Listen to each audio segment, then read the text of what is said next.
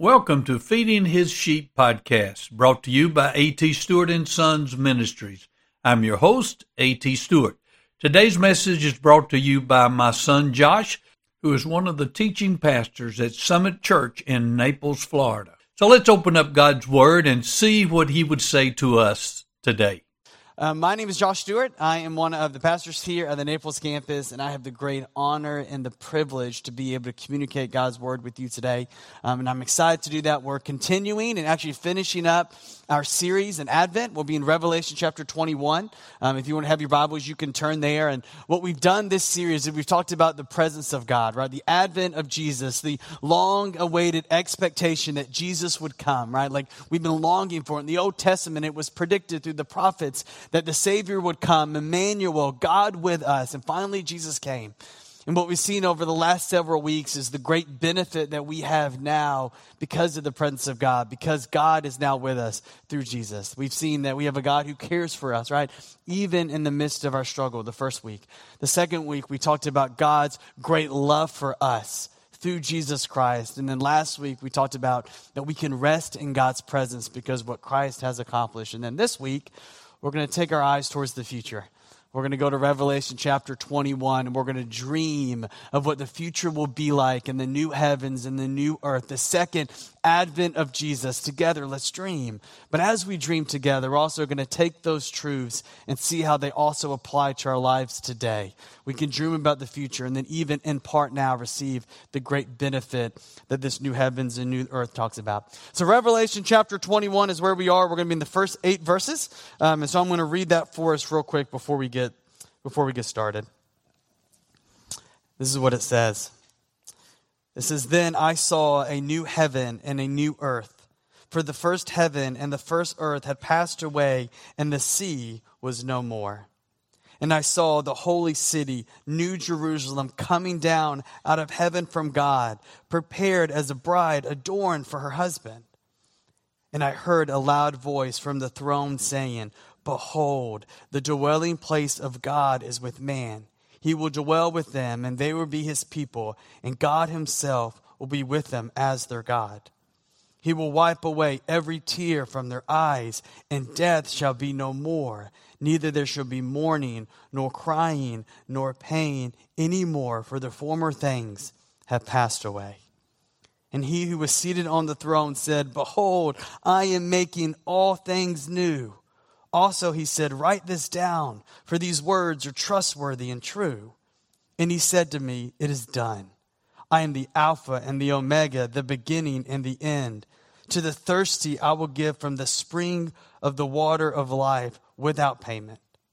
The one who conquers will have this heritage. I will be his God, and he will be my son. But as for the cowardly, the faithless, the detestable, as for the murderers, the sexual immoral, the sorcerers, the idolaters, and all liars, their portion will be in the lake that burns with fire and sulfur, which is the second death." Before we dive into that, let's open up in a word of prayer. Lord, we're so grateful for today. We're so grateful that we can gather here this Sunday morning. We're thankful for every soul that is here today and in the seats before us, God. We know that no one is here by accident. They might have planned to come to church last minute, God, but you orchestrated their lives in such a way that you have allowed them to be here today. We're grateful that they're here, God, but we also know that you're a God that desires to communicate to the people in this room. The Holy Spirit, we ask that you would work in the hearts and the souls of each person that is here today. These are individual lives going through individual situations, and you are a personal God that desires to speak to them right where they are. So we pray and we beg, Holy Spirit, through your word today, that you would minister to the hearts and the souls of the people that are in this room. Lord, I bring nothing to this table, Lord. I am a weak, broken vessel, Lord. So take my imperfections, take my weaknesses, Lord, and Holy Spirit, be made strong through those. Help the people in this room to hear a better sermon than I preached, Lord. And I pray that you would minister even today as we sit here on December 20th, 2020 in Naples, Florida. We're thankful, Lord, for the other gospel-centered churches that are around, Lord, that we can lock arms with, Lord. We pray that you would bless their services today, that you would bless their people, that you would work in a mighty way in their services this morning as well. Think about churches like First Baptist Naples, like Center Point, like Turning Point, like First Presbyterian, Bonita Springs, Lord. I think about Covenant Presbyterian and Faith Bible and these amazing churches, Lord. Bless them and all the other ones that are out there. Do it for your glory and do it for the advancement of your kingdom. Your servants are listening, Lord. Speak to us today. And it's in Christ's name that we pray. Amen. And so this last week, my wife and I, Maggie, were able to celebrate 11 years of marriage, right? So we've been married for 11 years. Yes! And it was awesome. It was a great anniversary. We're even, for the first time in many years, we're able to go on a multiple-day trip to Disney, which is so awesome. It was a great way for us to celebrate and just enjoy one another. Such a joy to be married to her. And as anniversary comes around, you often take the time to think back, like, on your relationship as a whole and kind of all that has happened. I was reminded of, we met in high school. Maggie's from South Florida. She moved to the Atlanta area. We met in high school. We started dating. We're high school sweethearts. We got engaged in college. We were engaged for about a year, and then we got married. And as I was kind of thinking back on, like, specifically the engagement process, right? So if you've ever been engaged, or maybe you know someone that's engaged, or maybe you're currently engaged now. It's a really awesome time in the life of someone, right? So you have a man that asks the woman, she says yes. They get engaged. It's like the first official commitment to the relationship, which is really awesome, right? And they begin to just move forward in this excitement, right? They're planning a wedding. They're starting to dream about the future together, right? They start thinking about maybe if they're going to have kids. They start thinking about what life's going to look like 5 years down the road, 10 years down the road, 15 years down the road, right? Get everything planned for the big wedding day. It can be a great and exciting moment in the life of this couple. But if you've been engaged or you know someone has, there's a lot of excitement, but even after the excitement, it can often be a lot of tension that's in the engagement process. It can be kind of a challenging season because even though you've made a commitment, you haven't fully stepped into the reality of that commitment. And so there's this tension that you have. You can plan the wedding, but yet the wedding hasn't come yet, right? You haven't become Mr. and Mrs. You haven't, fully become one flesh, as the Bible talks about, right? You can dream about the future, but you can't step into the reality of the future and live it out. And so it's a great time. It's an exciting time, but there's also tension within the engagement process because you haven't fully stepped in to the reality of what marriage is going to be like. And as I was kind of reflecting on that, I was kind of reminded that that's often a very similar way that we feel here in the Christian life while we're on this earth, right? And so if you're a Christian, you have taken the time that God has pursued you, God has found you, He has opened your eyes to the truth, and you have embraced Jesus Christ as your Lord and Savior, right? You have understood that He lived the perfect life that you couldn't live, that He died on the cross for your sins, that He rose from the dead, and you believe that, and you trust that. And this amazing thing happens when you trust Christ as your Lord and Savior, right? Your sins are forgiven, right? You become a new creation. You enter into a relationship with God that you can talk with Him, right? He's a God that wants to satisfy you. He's a God that wants to give you victory over sin. He's a God that wants to care for you and give you His presence. And it's amazing and it's awesome and it's such a great gift on this earth. But then you begin to journey through the Christian life. And that tension is there, right? Because even though those things are true, we still live in a broken, fallen world. We're still plagued by our sinful nature and we can't fully step into the realities of what life will be like one day in the new heavens and the new earth. And so in what theologians often call the middle life, or some of them call the already not yet, we already received the benefits of the gospel, but not yet in full like we will one day, there can often be tension. There can often be struggle. They can often be the part of the grind. And maybe that's where you are today, that you're a little discouraged, right? You're a little beat up. You're a little disheartened because the middle life can be hard. And so what we want to do in our passage today is that we want to look, right, to the not yet that is coming. We want to look and gaze and dream about what life will be like when Christ returns. But I also want to take those truths, and there's a beautiful reality that even though we can't experience those in full, we still today can experience them in part. And even in part, they're greater than anything else you can imagine. And so let's dream of the future together, but let's also take those implications and let's see how they affect our lives today. And because we have a great Savior who has come, these benefits, even in part, are still ours. And even in part, they can be incredible. And so let's process through Revelation once again, starting in verse 21. And we're going to look at three things today that the Scripture tells us about the new heavens and the new earth. And we're going to see how those things, even today, we can live in those. We can embrace those even now while we're in the middle life. So let's start once again, Revelation chapter 21, start in verse 1. And then it says, then I saw a new heaven and a new earth. For the first heaven and the first earth had passed away, and the sea was no more. And so what's happening leading up to Revelation chapter 21, just to give us what's going on in chapter 20, is that Christ has returned. And when Christ has returned, what happens is you have the Antichrist, which Revelation talks about. So Revelation is all futuristic, things that will happen in the future. And so this is a glimpse of what life will be like, right, when Christ returns in the future. We know there's someone called the Antichrist. They're called the false prophet that will rise up in the end times. In Revelation chapter 20, they are then thrown into the lake of fire. Death is thrown into the lake of fire. Hades is thrown into the lake of fire. And then there's this great judgment on the white throne. And it says that all those whose names are not written in the book of life, meaning all those who have not accepted Jesus Christ as their Lord and Savior, right? Unfortunately, what the consequence for them is they are also thrown into the lake of fire.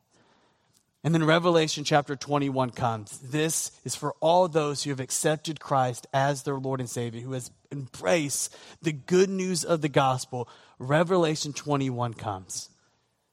And this is our reality for those who are in Christ Jesus. So he says the first thing, he says in verse 1, that the new heavens and the new earth has come. The old has gone. This earth here will be made new. The new heavens has come, right? The new earth has come. All this will be made new, right? And then it goes on to say in verse 2, and it says, and I saw the holy city, a new Jerusalem coming down out of heaven from God, prepared as a bride adorned for her husband. And so the old has gone, the old has passed away, this new earth, this new reality is here. And then when this new reality has come, this new heaven that's been made new by God, then this city, this new Jerusalem is coming down from heaven. And I love the description that John, the writer of Revelation, gives to this city. He says it's a bride, or it's like a bride that's adorned for her husband. And what he's doing here is he's bringing out the intentionality of this new city. This city was thought out by God. This city was planned by God, that God intentionally put this city together. In the same way that a bride puts intentionality as she prepares for her wedding day, as she prepares to present herself to her husband, she puts time and effort and intentionality preparing for that moment. And in a similar way that God has prepared this is the grace of our God, that this city isn't thrown together last minute, that this is God preparing it, thinking about it, having intentionality as he presents this city to us. And then look what it says. Look what it says in verse 3. There's a big announcement that comes, right? So the city is here. Here comes the announcement, what we've all been looking for, what we've all been waiting for. This is it, verse 3, and it says, and behold, a loud voice from the throne saying, behold, the dwelling place of God is with man, and he will dwell with them, and they will be his people, and God himself will be with them as their God. And so the new city comes, the great arrival, and this is the great announcement. This is what we've been longing for. This is what Scripture has been pointing to. This is what our lives have been pointing to, is that once again, what is lost in Eden because of the sin of mankind will now be fully restored one day, and God himself will dwell with man. That God's presence will be ours, and we will be with him face to face. So the first thing we see here is that in the new heavens and the new earth, that we will have God's ever-present presence. That you and I will be able to experience in full the presence of God face to face. That we'll be able to have an uninterrupted time with God, that we're experiencing him in all of his glory and all of his goodness. That we'll be able to sit under him as he rules and he reigns in grace and love and peace and might and strength. That we will be able to sit in his presence uninterrupted. That is what once again been given to us. What was lost in Genesis chapter 3 is now been fully restored in Revelation chapter 21. I mean, just think about that. Imagine with me the presence of God uninterrupted. That there's never a moment that you will not be caught up in his glory. There's never a moment that you won't feel his nearness. There's never a moment that you'll be distracted by something less important. There'll never be a moment that you aren't overwhelmed by his love. Never a moment that you don't have fullness of joy that his presence brings. Never a moment that you aren't blown away by his beauty. Never a moment that you'll ever desire to be anywhere else. Never a moment that you won't feel completely secure in his power and his strength. And never a moment that you want to place your true worth in anything other than him. I mean, that's only the tip of the iceberg. And I challenge us to imagine that, but the reality is we can't. We can't imagine how great life will be, that God will be with us. He will be our God, and we will be his people. It's unfathomable. What's even more amazing is the writer, John, continues to tell us what the voice says at the throne, and things get even better. Look what it says in verse 4. The second announcement, it says, and he will wipe every tear from their eyes, and death shall be no more. Neither there shall be mourning, nor crying, nor pain anymore, for the former things have passed away. So not only do we get the presence of God uninterrupted, his ever-present presence, face-to-face with God dwelling with us, but even in God's presence, what he says of these things have passed away. There are four more things of death, of mourning, of crying, of pain. Like these things are no more, completely gone. And talking about even being hard to imagine, right? Because these things plague our lives day in and day out, don't they? There's not one person in this room that hasn't been directly affected by death and by crying and by mourning and by pain.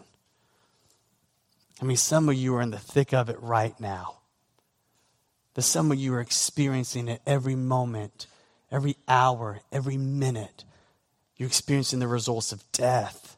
You're experiencing pain and mourning and crying. It's a sad reality of the world that we live in, right? I mean, think about death. Like all of us have had friends and family members that have passed away. People that we believe have passed away too soon, right?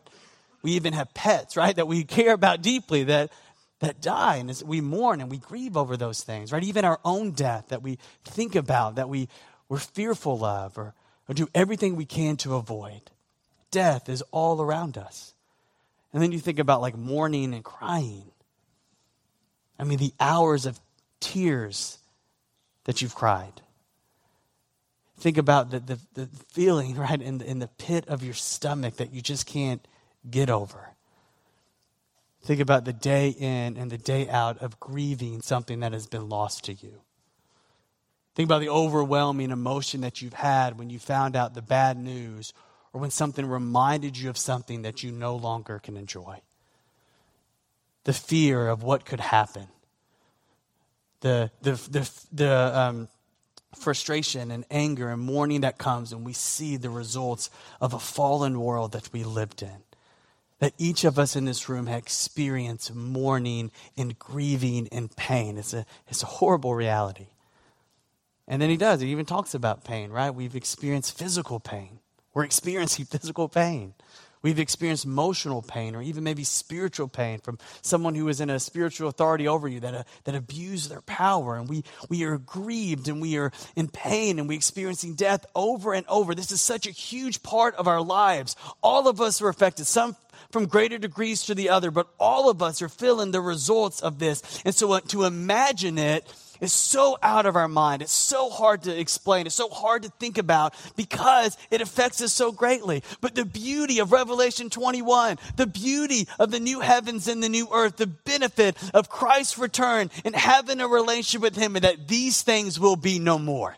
That these things will completely gone to never come back. No more death, no more pain, no more mourning, no more crying.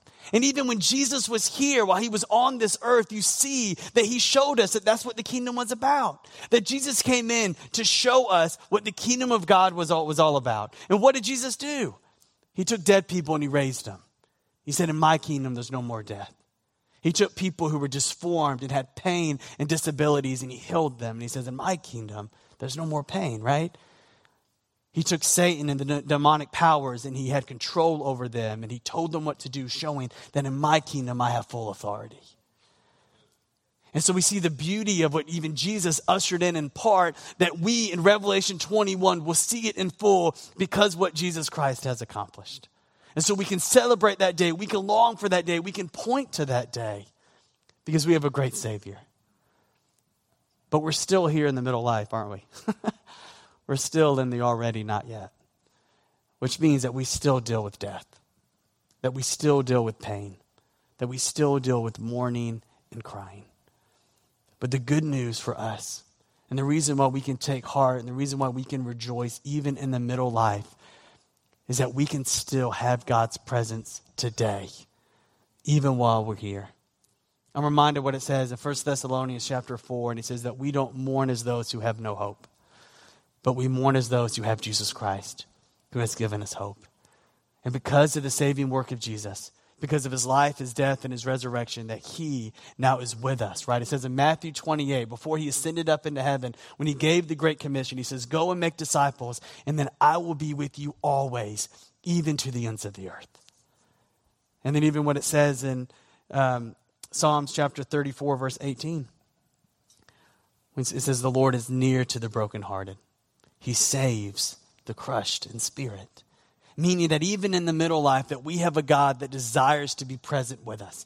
That we can't experience his presence in full, but one day we will. But even in part now, right? That his presence in spirit and in truth, he is here with us. The Holy Spirit dwells among us, dwells with us. That even now, in the midst of our pain, in the midst of the mourning and the crying, that we can still have a God that desires to be near those who are crushed in spirit. To care for those who were broken at heart, that we have a God that desires to be near to you and can be near to you because of the first advent of Jesus. And so even in the midst of our struggle, even while we're sitting here in the middle life and we're discouraged and we're disheartened because of the struggle that we live in, we can still lift our heads and look to God, and he will be present and he will be near to us, right? And we experience God's presence when we go to his word. That's how God speaks to his children, primarily is through his word. So we read his word, we meditate on his word, and we say, Lord, speak to your child. I'm listening. I need your presence. We can speak to God as we pray to him. And even as we gather together, right, on Sunday mornings or in our community groups, right, where two or more gathered in my name, I am there with them. That God's presence, even today, he's here. Some of you might even be experiencing it now. God's presence with his people, his loving, caring presence. We have a God that even in the middle life desires to be present with you, and his presence even now is still far greater than anything else. And so let's rejoice in the future when we'll have God's uninterrupted, ever-present presence. But let's also take heart now, because you still have a God that desires to be present with you. Man, look to him. Seek him at a time that he might be found. And so are you looking to God? Are you seeking the Lord's presence today? Are you looking to him for comfort in your trials while we wait for his glorious return? How are you making the time to experience God's presence today as you read his word, as you gather with other believers? And how can you take the time to regularly lift your head above the clouds, to be reminded of what will be true, and allow that to encourage you today as you seek after him? And so we see the first thing, that in the new heavens and the new earth, that we'll have God's ever-present presence. And by God's grace, we can have that even in part now. And the second thing we see here is that in the new heavens and the new earth, that we will be fully satisfied. Let's continue to read in verse 5. It says, and he who is seated on the throne, right? God himself said, behold, I am making all things new. Also, he said, write this down, for these words are trustworthy and true, right? And so God himself speaks from the throne, and he says, behold, I am making all things new. All this is going to happen because of me. And he looks to John and says, write these things down because they're trustworthy and they're true. You can believe on it. You can bank on it. You can trust in the promises of what I'm saying. And then he goes to even give some validation of why we can trust him. He tells us who he is. So he continues to say, he goes, and he says in verse 6, and I said to him, it is done. I am the Alpha and the Omega, the beginning and the end. So he says, you know who I am? I'm the one who has always been. I'm the one who will always be. It's done. It's finished. I have accomplished it all for you. You can trust it because it's trustworthy and true. And then he goes on to say, and there he says in the second half of verse 6, he says, to the thirsty, I will give from the spring of the water of life without payment. And so we see that in the new heavens, in the new earth, that you and I will be fully satisfied. He says, for those who are thirsty, for those who long, for those who want to be quenched, that I will give you a spring of water of life. That I will quench your souls, that I will give you satisfaction greater than anything else in the entire universe, that I will satisfy you completely. You won't long for anything else. You won't thirst for anything else, that I will give you the spring of water of life, and your souls will be completely satisfied. No more longing, no more hoping that something else might be greater out there, that we will be completely content, completely fulfilled, drinking of this water of life. And he goes on to say that this water is without cost. And the reason it's without cost, because it was purchased by Jesus. That Jesus himself purchased this through his life, his death, and his resurrection. So he offers to us freely. Here's the spring of water of life. Drink your thirsty souls and be completely satisfied. That one day in the new heavens and in the new earth, you and I will be completely satisfied. That we will no longer long for the things of this world. We're no longer long for the better job.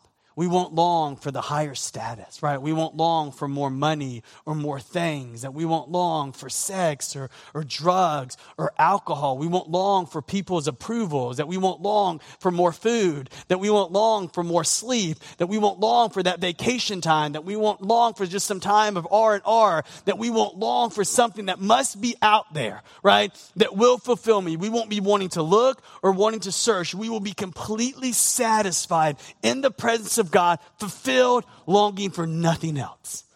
Man, it's going to be a glorious day, believer, when we drink fully of that water of life. So we can rejoice in that day, but yet we also are still here in the middle life. And unfortunately, often in the middle life, we do look to the things of this world to satisfy us, don't we? We do have the feeling that there's something that must be better out there, isn't it?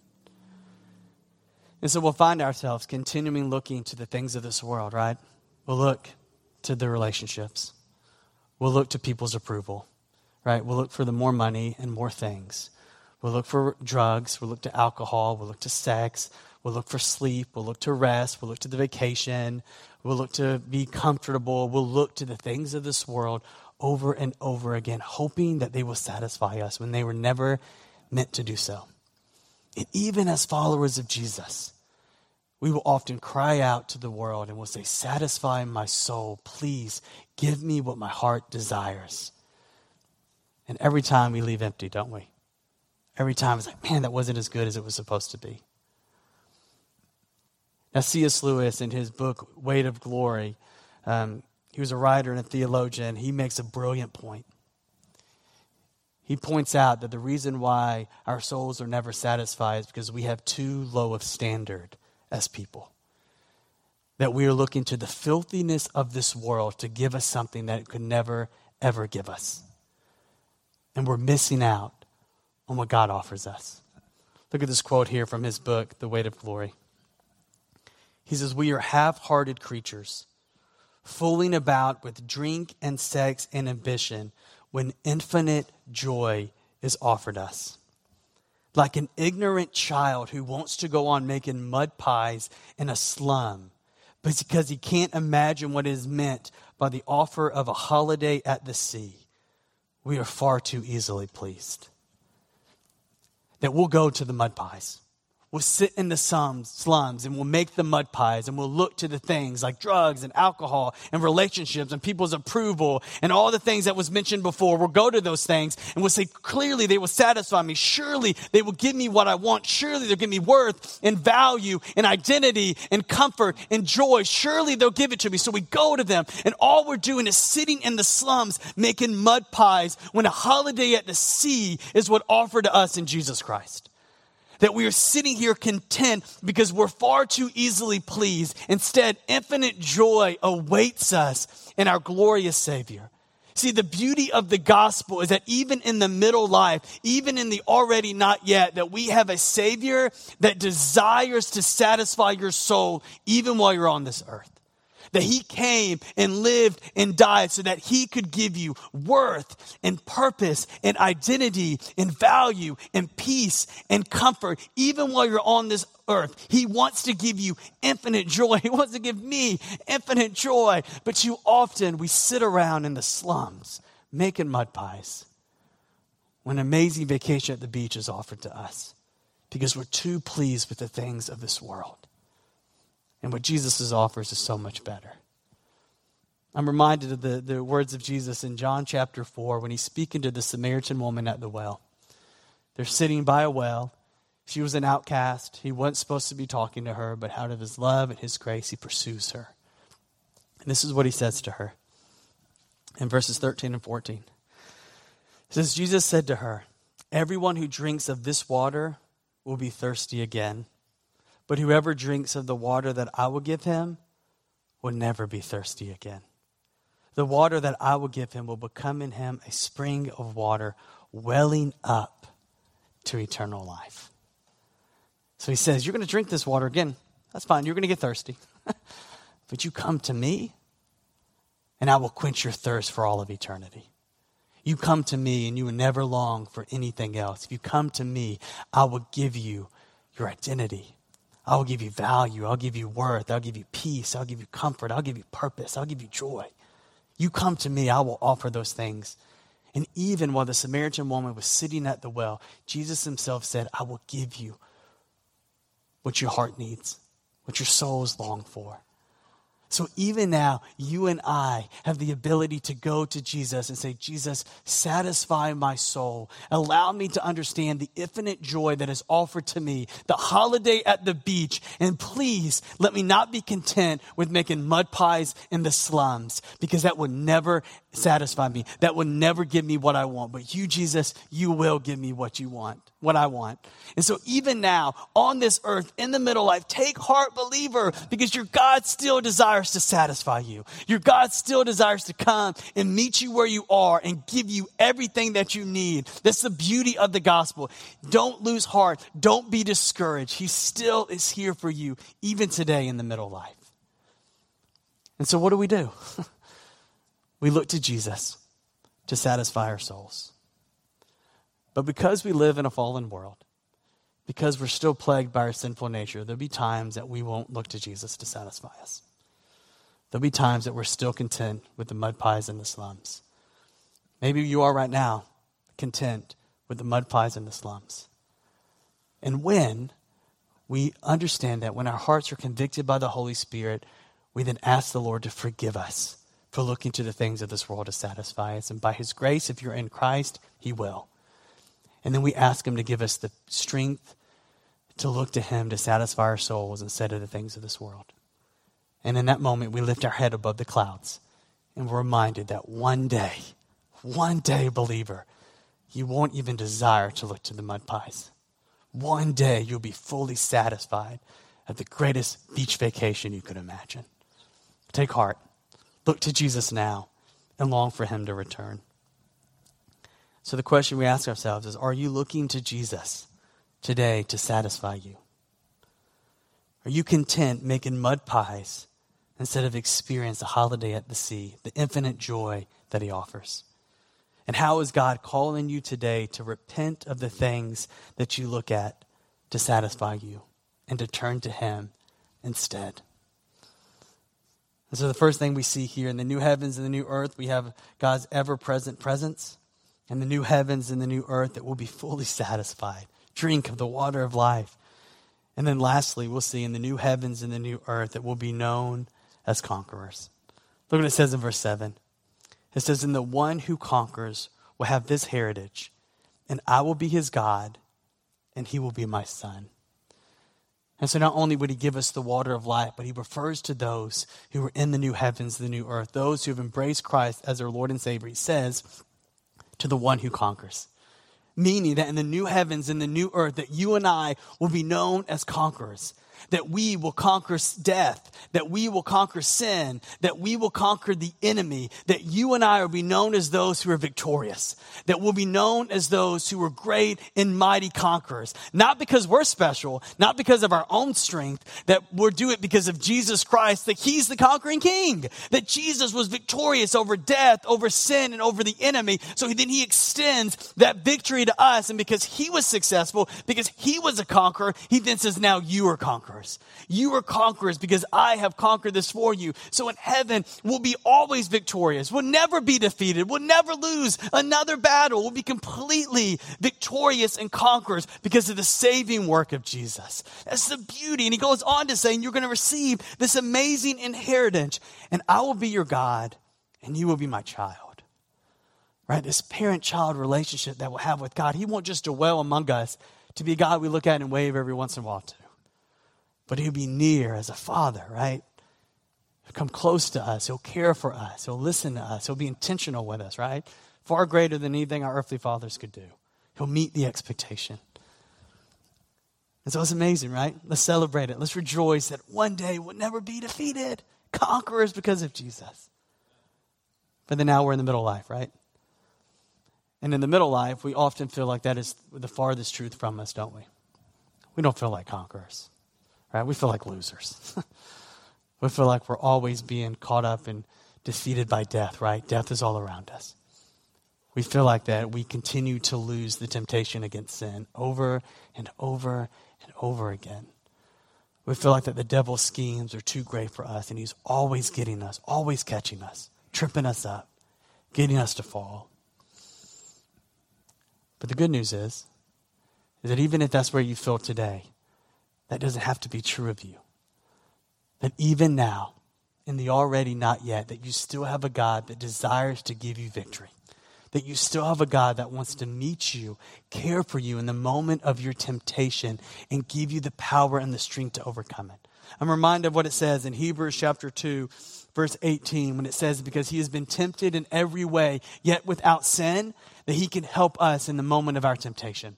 That when we are struggling and tempted to fall into sin, to give over to the schemes of the enemy, that he will come and help us, right? I'm reminded even of Luke chapter 4 when Jesus goes out in the desert and he's tempted for 40 days in the wilderness and he defeats Satan. Satan cannot get a foothold on him. Satan cannot get him to fall. That he had victory over Satan, not just in those 40 days, but his entire life. He was tempted in every way, yet without sin. So we can go to him in the moment of our temptation and he will give us the strength and the power to overcome that temptation. That's the glory of us having Christ in us. I'm reminded of what it says in 1 Corinthians 10:13, when it says that no temptation has overtaken you that is not common to man. God is faithful, and he will not let you be tempted beyond your ability. But with the temptation, he will also provide the way of escape that you may be able to endure it. And even in the moment of our temptation, he's going to provide a way out. He's going to provide for us a way not to sin. He's going to give us the opportunity to be able to trust in him and to overcome the temptation. That you, in the midst of your temptation, when you're battling against yourself, when you're battling against the enemy, that Jesus Christ here in the middle life will give you the strength and the victory to overcome that sin. And we can take heart as believers. We can look to him. We can rest in him. We can go to him and say, be strong when I am weak. Do what I am not able to do. And he will provide a way out. He will come and help us in the moment of our temptation. Praise be to God. We can rejoice in that.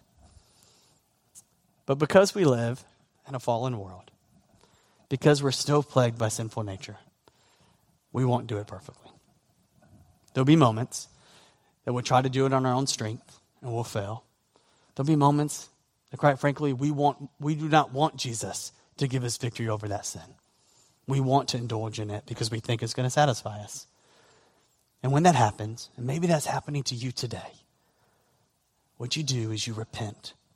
You repent of the sin that you've been caught up in. You ask the Lord to forgive you. And if you're in Christ, by his love and his grace, he will forgive you. And then you ask him to give you the strength to come to him in the moment of your temptation, to overcome that sin. And then you lift your head above the clouds and you rejoice in the one day that you'll be conquerors completely. because of the work of Jesus. And so the question we have to wrestle with today is, are you looking to Jesus to conquer your sins? Or are you looking to your own strength to overcome the sin in your lives?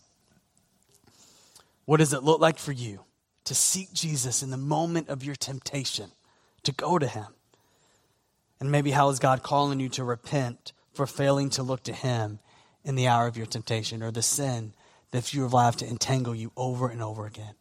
Maybe you're so deep into the sin today that it is something that's an addiction, that it is something that you're like, there's no way I can get out of this on my own.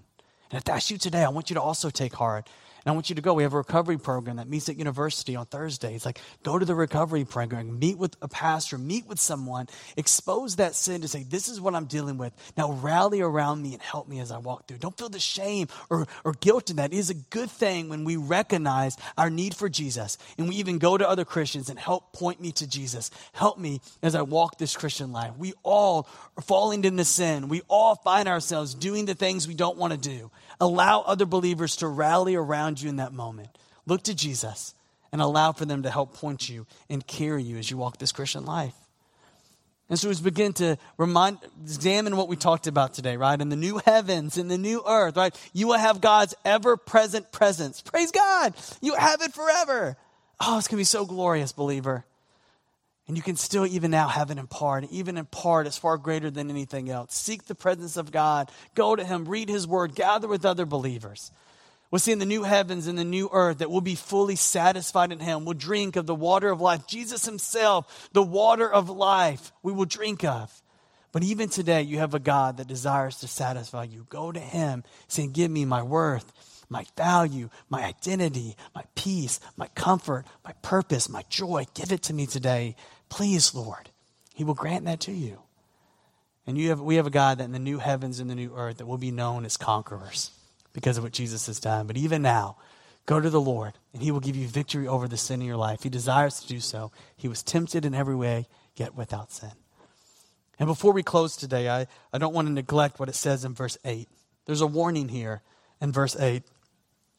Look what it says. It says, but as for the cowardly, the faithless, the detestable, as for the murderers, the sexual immoral, the sorcerers, the idolaters, and all liars, their portion will be in the lake that burns with fire and sulfur, which is the second death.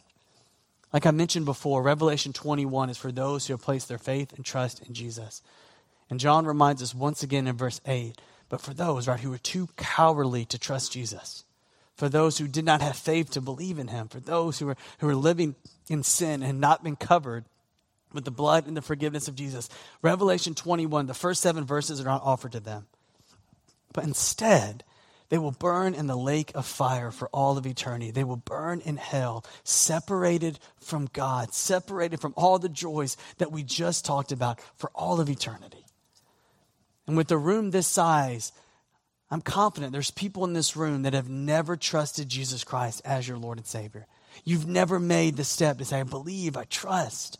And if that's you today, hear the warning of verse 8. Hear what awaits you if you fail to trust in him. But even more than that, I pray that you see how wonderful and amazing your God is. That you have a God that went to great lengths to bring you his presence. That you have a God that went to great lengths so he could satisfy your soul. That you have a God that went to great lengths so he could give you victory over sin, over death, and over the enemy. I hope you see how beautiful and amazing our God is. And I hope that his kindness, his mercy will lead you to repentance and faith in Christ. And so if that's you today, if you don't know Jesus, I encourage you to talk to the person that brought you today. Talk to me or one of the pastors here. We'd love to have a conversation with you, right? We'd love, even one of our staff members, someone at the Connection Desk, we will love to say, this is what it means to know Jesus. Trust him and believe. And so there's an invitation, there's a challenge, there's an encouragement for all of us in this room. How is the Lord working in your heart today? What action is he calling you to take? State it boldly. Take it in faith. Take it through the power of Jesus Christ. Let's pray. Lord, I'm so grateful for every single person that's in this room, God. I'm so thankful for your word, Lord, your word that is living and active and sharper than any two-edged sword that can pierce our hearts and our souls, God. Lord, even as I read this page, as I read this, I long and I rejoice in the day. I celebrate one day what our lives will be like in Christ. Come, Lord Jesus, come. The second advent, let's live in this truth and rejoice. Lord, I pray that myself and the others in this room, Lord, wouldn't be discouraged. That we wouldn't be disheartened because we do live in a fallen world, because brokenness is around us, that our sinful nature still plagues us. Or like you says in First Peter, it rages war against our souls. And I pray that they'll take heart, because what is true in Revelation in full one day, we can now experience in part, and even in part, it is so great and so good and such a sign of your mercy and grace.